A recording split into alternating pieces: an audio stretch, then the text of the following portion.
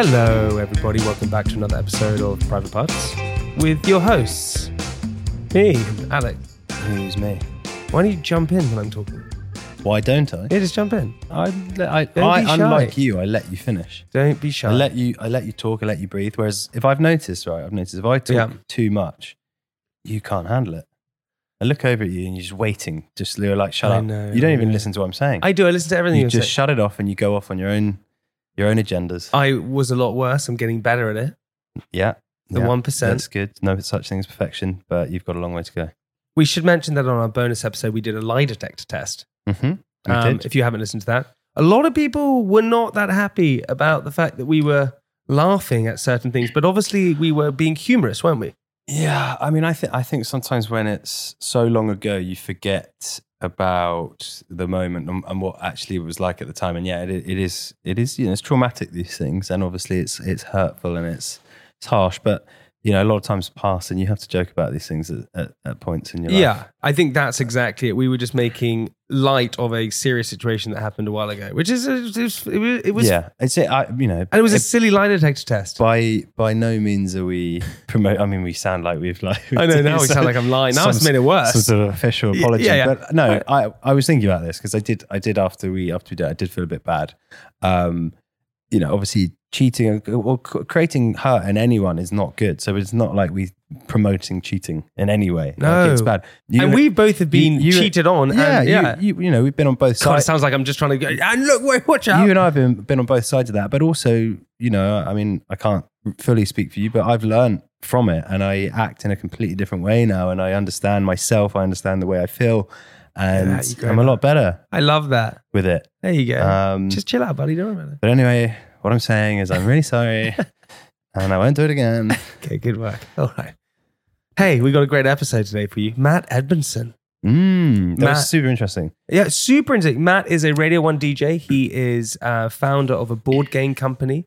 He sells more board games than McDonald's sell burgers by the sounds of it. He sells a lot. Flogging them. He has an amazing mind. He also was diagnosed recently with something called cyclothymia, which is a form of bipolar. And for many years, he couldn't understand why he was feeling the way that he's feeling. Finally, he had a diagnosis. It's an incredible story. It's an amazing thing. And it's also an amazing story about mental resilience, especially as next week is Mental Health Awareness Week, which is amazing. We speak a lot about mental health in the podcast. Two guys, we just sit here and we open up. You're getting a bit more better at opening. Two guys? There was three of us. Yeah, but... There you go again, forgetting that I'm in the room. I'm just talking about you and I. Is there any point in me being here? I'm talking about you and I. Oh, okay. Not just Matt. All right. Cool. You big wally head. No, but it was quite interesting. I like the fact that cyclothymia, we won't get too much now. No, but he explains it. It was basically, he would put all of his energies into like developing some like crazy concept. Totally. And he wouldn't rest until it's finished. Hey, before we start the podcast, open up about something. Okay. Go on. This has been bugging me for a while. Yeah. You look stupid. What do you want me to open up? I don't know, open up, man. Go on. How are you feeling at the moment? I've had a tough couple of months. Tough year or so. Yeah. It's been a very transitional period for me. I've learned a hell of a lot though. Are you feeling a bit better? Yeah, I understand myself. I thought I understood myself, but what I've learned is we are constantly learning. Yeah. But it's starting to. I think that the tide is turning. Were you feeling anxious? I wouldn't say it was like straight up anxiety. It was sort of, yeah. There was low mood? Bits of that. Yeah, there was just a bit of confusion around life, basically, which leads you to not the best places in your mind. But I can't wait. We're going to talk about this in the bonus episode. No, it's been a very good couple of months of learning, and I feel in a much better place. I see. Hey, buddy, there we go. Podcast for you. Yeah. Hey, we're going to talk more about that on the bonus episode next week. But for now, get ready for this episode with the lovely, the amazing Matt Edmondson on Private Parts. Yeah, enjoy. Welcome.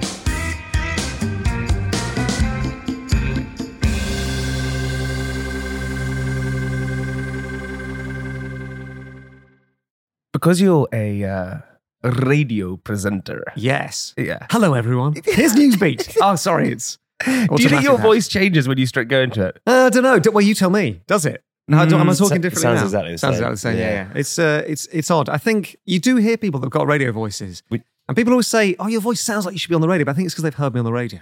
Do you think that's what it is? Yeah.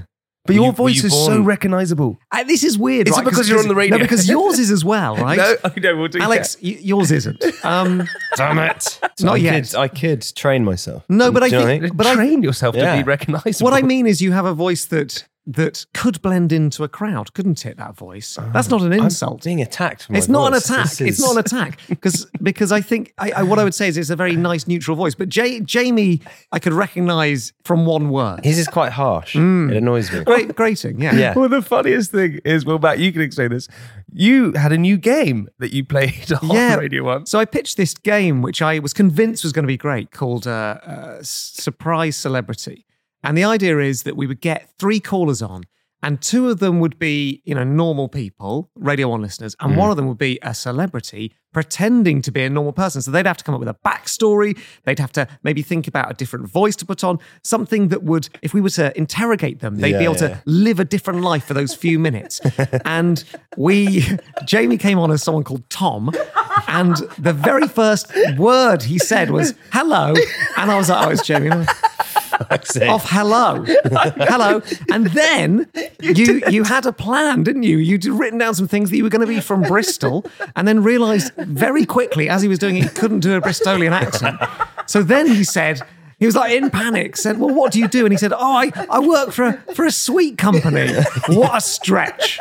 Incredible. I said I'm a supply chain manager. For a sweet company, yeah. And you caveated that with weirdly, I'm a supply chain manager for a sweet company, which if you were a supply chain manager for a sweet company, you wouldn't think was weird. Yeah. So you would never say that. And then I went, where are you from? And I went, Kensal. Kensal Rise. But Kensal in Bristol. Yeah. But born in Brixton, he then doubled down on. I couldn't, my geography, I couldn't get further than Bristol. I didn't know what was below it. You were like, this is a man who's never left London. No, I went Brixton. I was like, what the hell's below Brixton? I don't know. There's nothing below Brixton. He's never been that far south before. You almost ruined that game for us. But it made it better because we just laughed through it. It did make it better. Was anyone duped? No, I mean... Immediately they knew. Everyone on the text knew who you were, but also Molly and I gave each other a look of like, where's Jamie? Like, we've still got another caller to talk to after this to work out whether we all know that it's Jamie. But it was a joy, and you, Jamie, you laughing is just one of my favourite things. Oh, we were saying this because I reposted it the other day about Murder and Successful. That's my favourite thing. I watch it maybe once every 6 months, and I love introducing that clip. I mean, I love that show generally. It's amazing. But you on that show, when you have the earpiece in, I could just watch it endlessly. It's so good. Have you seen this? Yeah, it's very good. Oh, man, it's the best. And the greatest thing about that show, for the listeners who don't know, it's basically you are a celebrity or whatever we want to call them, come in and they have to pretend to be a police officer and they have to solve a crime. And you're given no script, no lines, nothing at all, and you just have to go with it. Tom Davis was the detective, and it was the funniest thing I have ever. Well, I still have people say, you can tell it's because I often think, well, how would I have done on a show like that? Because you're meant to be taking in clues, aren't you? Yeah. But actually, you're just being thrown in, and it's a show that I think about a lot because part of my job is coming out with telly shows and trying to pitch them. And I think, how on earth did they pitch that show? Because the idea is so unique and so far out. Because to say, okay, we'll get some celebrities and solve a crime. Okay, well, maybe the idea stops there. But no, they say, actually, we're going to do it in a world where there are character actors and impressionists playing either really brilliantly or really badly other celebrities. It's this sort of, it's like an impression show with it's celebrity entertainment show with a detective show. It's such an odd one to, I mean, how do they pitch it? I don't know, but also, do you get Matt, because you have this fantastic brain. Thank you. You do, yeah. Thank you. I'm glad someone said it. Yeah. You have I've not actually seen it yet. Can we- At some point, Alex, it will be out. revealed. Yeah. At some point. Once I'm 2/3 of this cup of tea, it might decide to make a showing. But you do you get, when people come up with great formats, do you get jealous? Oh my God, all the time. Really? Yeah. Tell me some. So which are the big jealousy so ones? I think there are ideas sometimes that you have that feel so obvious that you're like, why did no one do this already? And those are the ones for me that I'm like, oh my God, get me a meeting. I need to go and pitch this, because you think Get me a meeting. someone's going to think of this. It's in the air. It's there for the taking. And when I hear ideas that are such simple formats, I think, or worse, where you've flirted around the outside of that idea before, and you've gone, I can't quite crack it. I know there's something there, but I haven't quite given it the thought. And then someone else comes in and does it. Oh man, it drives me up the wall. The most recent example of that is Richard Bacon has a format with that Jimmy Carr hosts. Yes. Called I Literally Just Told You. Yes. And it's basically a memory game, but it happens as the show's going on. So the questions in the quiz are about the things that have just happened on the show. So 2 minutes ago, I said a thing about Alex's voice. The next question would be about Alex's voice. That's such a great idea. It's so simple. But it's the simplest things. Whenever pitching anything, you want to be able to pitch it with under a minute, and someone goes, "Okay, fine, I've got it." Yes, and you want to minimize the imaginative leap that anyone has to make, because I think it's weird. You can see something so clearly in your own head, Yeah. but if they can't get to the same place that you're at, it's very frustrating. But what really makes you tick? Because there's. Can I just Is say, it porn? That's given me a weird flashback to a barbecue I once went to, where there was a guy there that was odd. You know, there's always someone at a barbecue that's a little bit Standing on his own. Exactly. In the corner. Well, his opening gambit, and I've never met. Normally you're like, "Hi, how are you? How do you know the people here? What's going on? Are you having a nice day?" Those sorts of things. This guy came up and he said, "Hey, what makes you tick?" He sounds like a character in Murder Successful. And I thought, It's like he's planned that in his head. He's Yeah. like, "Shit, what do I say?" Yeah, he's read a Google. He's like Google how to talk to people. Ask them what makes them tick. And I thought, what a very profound question, because I don't know. What does make me tick? It's a very deep question. It's such a podcast question as well. Yeah. Oh, let's get really thoughtful. What makes me tick? tick? I thought, what does make me tick? It was a very disarming question, and I thought I've never not thought about it. Like, every couple of weeks, I think that's weird. That guy said, "What makes me?" What does? I did you I say don't to know him? what makes me tick. I think I said, that's a very deep question, and I'm going to have to get back to you because I don't know. I don't know what makes it. It's like Did you then just walk Come off? back 2 hours later. Where? What do you say? Because there are different pillars in my life that make me tick. I've got a nice family. I like my friends. I like my job. I've got some hobbies. They all make me tick. Well, I suppose what makes me really tick. No one's asked you, Joe. No one's- Sorry, that was the Guys. weirdest segue. Yeah. What makes me tick? Yeah, go on, ask me. Go on. Go on. Someone ask, please. Someone Okay. ask Jamie what makes him tick. Go on, someone ask me. Go on. Jamie Lang, Yeah. what makes you tick? Oh, well, what makes me tick? I'm getting really thoughtful on it. I think entertaining. Talking about yourself, I think, is what makes Oh you my tick. God. That's the most- You've just become David Brent. I think being the Yeah, funny guy literally. that I am. What are you like, Jay? God. Well, I don't know. What is it? Well, because I think I don't know what makes me tick. Someone asked me the other day what my fashion sense was, and I was like, it was smart casual. I didn't really know what to say. It's quite a hard thing. It's a hard to... thing, yeah. Always wear a beret. That's my fashion sense. How long have you done radio for now? A while, over 10 years. Really? Yeah. Long time. Yeah, I've got quite a bad autobiographical memory, so any questions about the past, I'm going to struggle with. Okay, perfect. Okay, that's really Let's good. talk about your childhood. Okay, my what? But that's because what I find interesting about that is that you wake up every single day, you go and do radio, you have to make radio interesting, different, fun, exciting, authentic, interesting for the listener. You have to do that on and off. You've done that for over 10 years. That is like the constant talking is hard. It's tiring, right? You have to constantly entertain. So my question to you is that how do how do you keep the love for that going? Well, the love, to begin with, there was no love for it. Genuinely. When I started, I had never done it before, didn't know what I was doing, and had the most extreme version of imposter syndrome anyone's ever had. Because you're there with all the people that you've been listening to on the radio, and then suddenly you're there doing the same job. And I just didn't know what I was doing. I was really bad at it. And thankfully, they let me be bad for a long time until I got good. And it's the same as anything. If you start something new, you're not going to be thriving at it straight away. Or if you are, then amazing, you found your natural talent for something. It was not my natural talent. It took me a long time to feel comfortable doing it. And then I think the more you do something, the more comfortable you get at it. And you start to realize that all the things that were stressful and pressurizing about it, they were just in my head. And actually, if I just turn up and have something that's not too complex an idea, it's going to be the best thing. Because I think the best thing that's hard to accept, because that's like going, okay, fine, let's just accept this moment and just go. It took 5 years. It was not. It was not. It was not like one day it was bad and then the next day it was good. It was just a slow erosion of me as a human being until I was like, oh, do you know what? I can't worry about this anymore. And when I stopped worrying and stopped caring, it became, not that stop caring, because I still obviously care about the show, but stop caring about, oh God, what are people going to think of me? Or I've got to have this idea, or this thing wasn't as funny as the thing I did yesterday. That when I let go of that, it became a lot easier. But are you a warrior?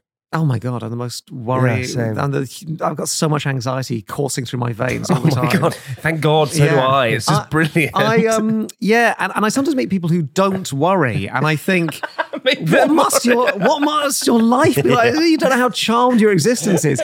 Because, I think that's really interesting, because from an outside perspective, to look at your life or look at my life, people go, what are they worrying about? They're doing what they like. They've got spinning loads of plates, loads of stuff going on. But it really doesn't take the worry away, does it?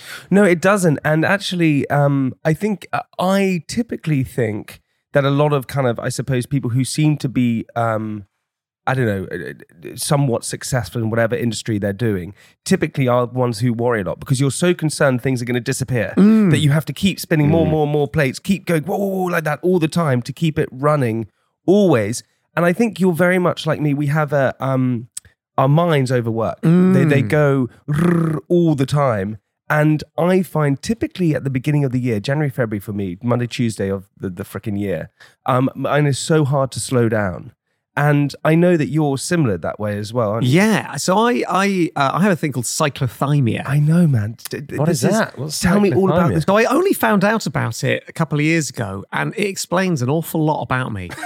So you suddenly like, there we go. I genuinely was. So I used to think, sometimes I get depressed. And when I did, it was obviously bad, because depression's pretty bad.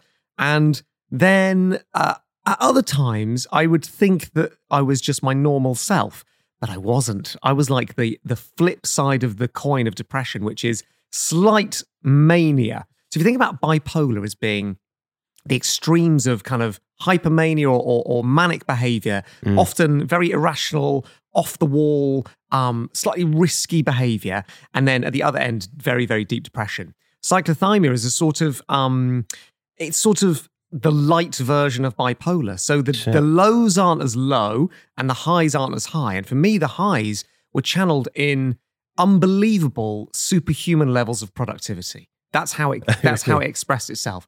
So I used to do things that if I was in a non-cyclothymic state, it would be impossible to do.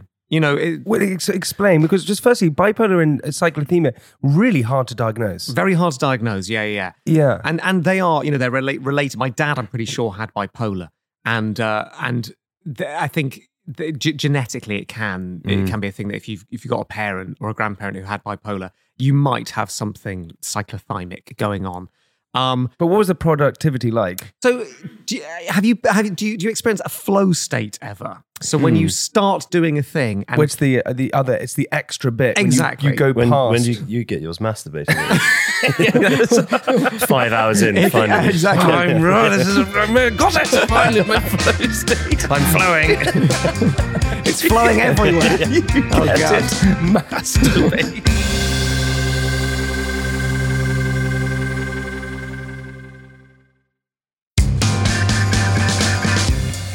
I like this idea of slight mania. Does that exist? It's No. like, Well- just slightly manic today. Well, no, it sort of is because for me, it would be a sort of intoxicating and overwhelming desire to to complete a task, to do a thing. And so, I mean, what have I done? So I make board games as another part of my life is running a board games company. And sometimes I'll have the idea, I'll be going about my life and the idea will come like, boom, fully formed, this is the board game. And it's like the rest of the world will melt away and I will make that board game and I will do it in 12 hours. Like it will get made, the prototype will get made. I'll have to design the whole thing in 12 hours. What? And then... That's a superpower as well. It is a superpower. That's insane. Or, with the TV ideas, if I have an idea for a TV show, I will be like, oh, there's an idea. I'll book the meeting with the commissioner for like 3 days' time. Yeah. I'll make the presentation. I'll cut like a sizzle reel for it. I'll do it, and it will all happen in a way that if I, in my sort of non-up state, were to do it, it would be like a month's work. But it happens immediately. I can sort of relate to that. You feel like the task has to be done. Has to be done, and yeah. you can't sleep until it's Exactly. done. And everything else in your life sort of fades into the distance. And time happens incredibly quickly. So it's like you blinked and this thing then exists at the end of it. And I've had it before where I've gone back into, like 6 months later, someone said, oh, we want to revisit that project. And you go back into the document and I'm like, it's like it was made by someone else. I have no idea Images of shit smeared on the wall. Like, yeah, it turns out I wasn't that productive. I have no idea how to articulate it almost. Yeah, well, no, how to go back and unengineer what I've made. You're like, wow, who was this? Exactly, it's like a different person's made. It's like trying to. It's like if you on the day took apart a vacuum cleaner and you were like, I know exactly how to take this apart, and the next day you're like, oh man, someone's taken my vacuum cleaner apart. How do I put it back together? It's a bit like that. I just want to credit you, by the way, because I think it's so. I just think it's so fantastic that you can sit here and talk about it. Because I think a lot of people, firstly, with any disorder, it doesn't matter if it's OCD, insomnia, cyclothymia, whatever it is, people are very scared to talk about these things. And I've said this a million times before on the podcast. I spoke to this guy once and we were talking and we said, we got to get over this stigma of mental health. And he said to me, Jamie, it's so easy for you to say that. Go on your podcast, go into the world, go into your workspace and say, you have depression. Label it on yourself. And I went, yeah, I don't really do that. I kind of just say, oh, let's get over it. And now I say, yeah, I have anxiety. And I label myself. And so what you're doing, and then also I'm like you have to make light of the situation and talk about it in such a great way. And that's what you do. And so many people out there will just go, God, thank God I can now talk about how I feel and how I behave and all those different things and how my mind is different. Yeah, well, for me, it was just a relief to find out about it because I realized that falling into the up phase of cyclothymia, it feels very very inviting. It's like walking past Disneyland and there's the parades on and it's open and everything's free and you're going to have the best time. But actually, it's quite destructive for the rest of your life to fall into it. And it can also really then lead you into a much deeper depression off the other side. And so just knowing that it exists and going, oh, okay, so I'm not just depressed. I've got this thing where I can get a bit, I can go off on one a bit, was really useful. And I think I had this fear that, maybe that's where all my good stuff comes from. What if that's taken away? And what I have learned to do, and sometimes more successfully than others, but I've not had, since getting the diagnosis of cyclothymia, I've not had a off-the-rails cyclothymic episode because I've been able to go, oh, I can feel it coming and I know what I can do to stop myself doing it. So but you can still harness that creative ability. I can get into a flow state through choice a bit more now. But it takes a while. It takes like an hour of me like sitting down and starting the project. But once I'm in it, I can get back into the flow state. You see a Hoover and you go, exactly. Not today. Not today, exactly, Dyson. yeah. Well, I try and think, because sometimes these ideas hit you and you're like, oh my God, I've got to do this now.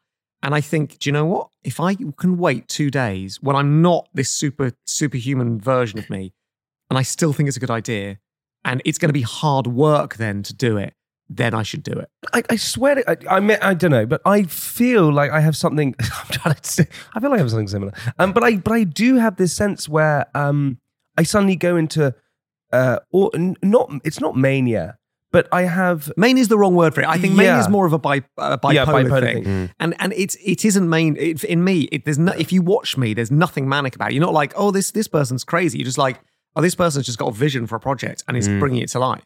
That's what it looks like. It's lucky that it manifests in that and not murder or something. So Exactly. That would be bad. But it's interesting because I when I'm onto something, I almost tunnel vision. 100%.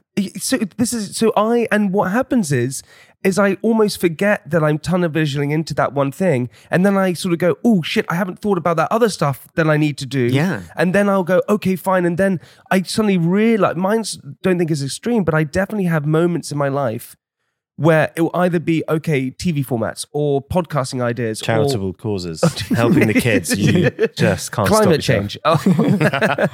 But I have these moments where I really go into them, and I'm not very good at completing stuff, but I have definitely moments of huge concentration towards certain things. But I think lots of people possibly have.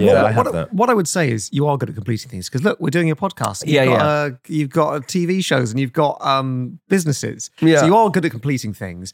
I think sometimes the idea dictates whether it gets completed or not. Sometimes you can fall in love with the idea when you first have it, and then when that initial burst of enthusiasm wanes, you kind of go, oh, maybe this isn't where I should be putting my time. Or worse, another sexy idea comes along. Yeah. And it's like, oh, I want to spend some time with this one. It's almost like waking up from a dream, and in your dream state, you go, oh my God, this is the best thing ever. Yeah. And then you try and write it down, and you're like, the badger across the road. And I'm like, what the fuck am I talking about? This is so weird. But it's so interesting what you said about the fact that you were worried that, okay, this is my superpower. What happens if that disappears and that goes, and then you're not yourself? And I think a lot of people have that, whether they take medication thing or anything, when they sort of harness different scenarios. Did you have to turn to, or do you have to turn to medication with these things? No, I haven't done any medication. So for me, just knowing, because as I say, I thought I was going to see a doctor because I was depressed, and I'd had maybe like 3 bad bouts of feeling quite depressed in over a 10-year period. How long do they last for? I mean, they varied. At the worst, we're talking like 6 months, and it's extremely functional depression. Like, it wasn't that depression that you hear of that my dad definitely had, which is like couldn't get out of bed. It was like nobody would know. I could come and do this podcast. You guys would have no idea. I could go and do the radio show. You'd have no idea. But it would just be a low level feeling of like everything's not okay, and I can see no joy or hope or pleasure in the world. But it was never debilitating to the point where I couldn't function for me. But it is hard to get by with. Yeah. And so I went to see the doctor about that, and they said, well, tell us about the rest of the time. And I was like, well, the rest of the time, I'm amazing. I'm on fire. And the other thing that happened was I would book to see a doctor when I was depressed, and then I would come out of the depression and I'd be in an up state. And I'd be like, booked in to see the doctor. You'd go and do his job for him. Exactly. Step aside. Well, no, you'd go into the doctor and say, that was another guy's problem. Like it was like another thing that went, and it was then someone saying, oh, there's this thing where you can have both of those things, and maybe you should try not to, if you can feel the cyclothymic uptime coming, maybe you should not go into it because it might control the other thing. So two things helped. So one was, okay, what can I do when I feel the anxiety or depression coming on? And your brain tells you, oh my God, you should do something that's productive, because the reason you're feeling like this is because you're not productive enough, but actually you don't have the energy to be productive, and you haven't got any ideas, and maybe you'll never have an idea ever again, and oh my God, it's all gone. So the thing that feels counterintuitive because your brain is going to bully you about it, for me, is distract. Do something that is such sensory overload that I can't actually have the space to worry. And for me, it was teaching myself how to produce music from doing nothing. Wow. So that was like my thing. I was like, I can go and do that. Nothing has to come of it. I can fail at it, but you're never going to fail. If you press a key on a keyboard and a sound comes out, you haven't failed. And so it feels like I'm doing a thing. Oh. And that for me, immediately, when I feel it bubbling up, I go and do that. And an hour later, I'm like, I'm back to myself. It's an amazing outlet. It's like a creative process as well. It's so useful. Yeah, it's like tricking your brain into thinking you're doing something creative and productive. And in a way, you kind of are. But there's no... And then you play it back. Exactly. Yeah, exactly. Like, oh my God. But that's amazing to have that kind of that self-control over your self, mind, and situation. Well, I mean, when I feel anxious or worried about something, the initial trigger is like fight or flight. Oh my God, the world's going to end. Like you're like, do you run like me? Yeah, I'm just a catastrophizer. Everything always is like a domino effect in my brain. It's like, well, hang on, because that didn't happen, this is going to happen, that's going to happen, and it always ends like, and you're living under a bridge now. And then you're homeless. Yeah, you're living under a bridge, and someone that you know from your past walks by and go, Jamie, is that you? Yeah. Is that you, Jamie? Down there, let me just put this on the east. No one's going to believe. Guys, come over here. Jamie's under a bridge. He was doing so well. It's always homeless. And then is that or I've died? Yeah, exactly. Yeah. So that's always where it was at. And when I feel that coming up, now I just know, just get me to a synthesizer. I was going to say, do you have to carry a board around with you? Just see you furiously like tapping away, like, yeah, he must be having one of his episodes. But genuinely, yeah, I have GarageBand on my phone. And I write 4 chords and then I just loop it and I'll just mess around with stuff. That is just insane. Listen, we've got to stop there for part 1. I want to continue this conversation in part 2. Leave us on a cliffhanger. You're good at radio. Oh God, what's a cliffhanger? Well, when you find out what I did with some of those songs, it's going to blow your mind. See you in part 2. Oh God, yes.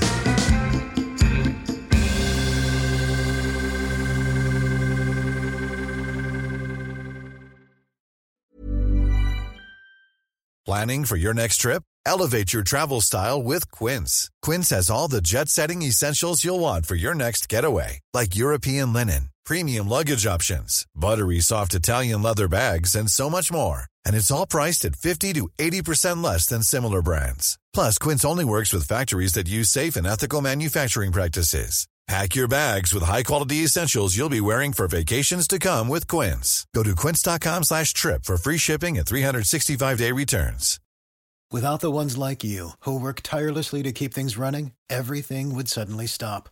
Hospitals, factories, schools, and power plants, they all depend on you. No matter the weather, emergency, or time of day, you're the ones who get it done. At Grainger, we're here for you with professional-grade industrial supplies. Count on real-time product availability and fast delivery. Call, click Grainger.com, or just stop by. Grainger, for the ones who get it done.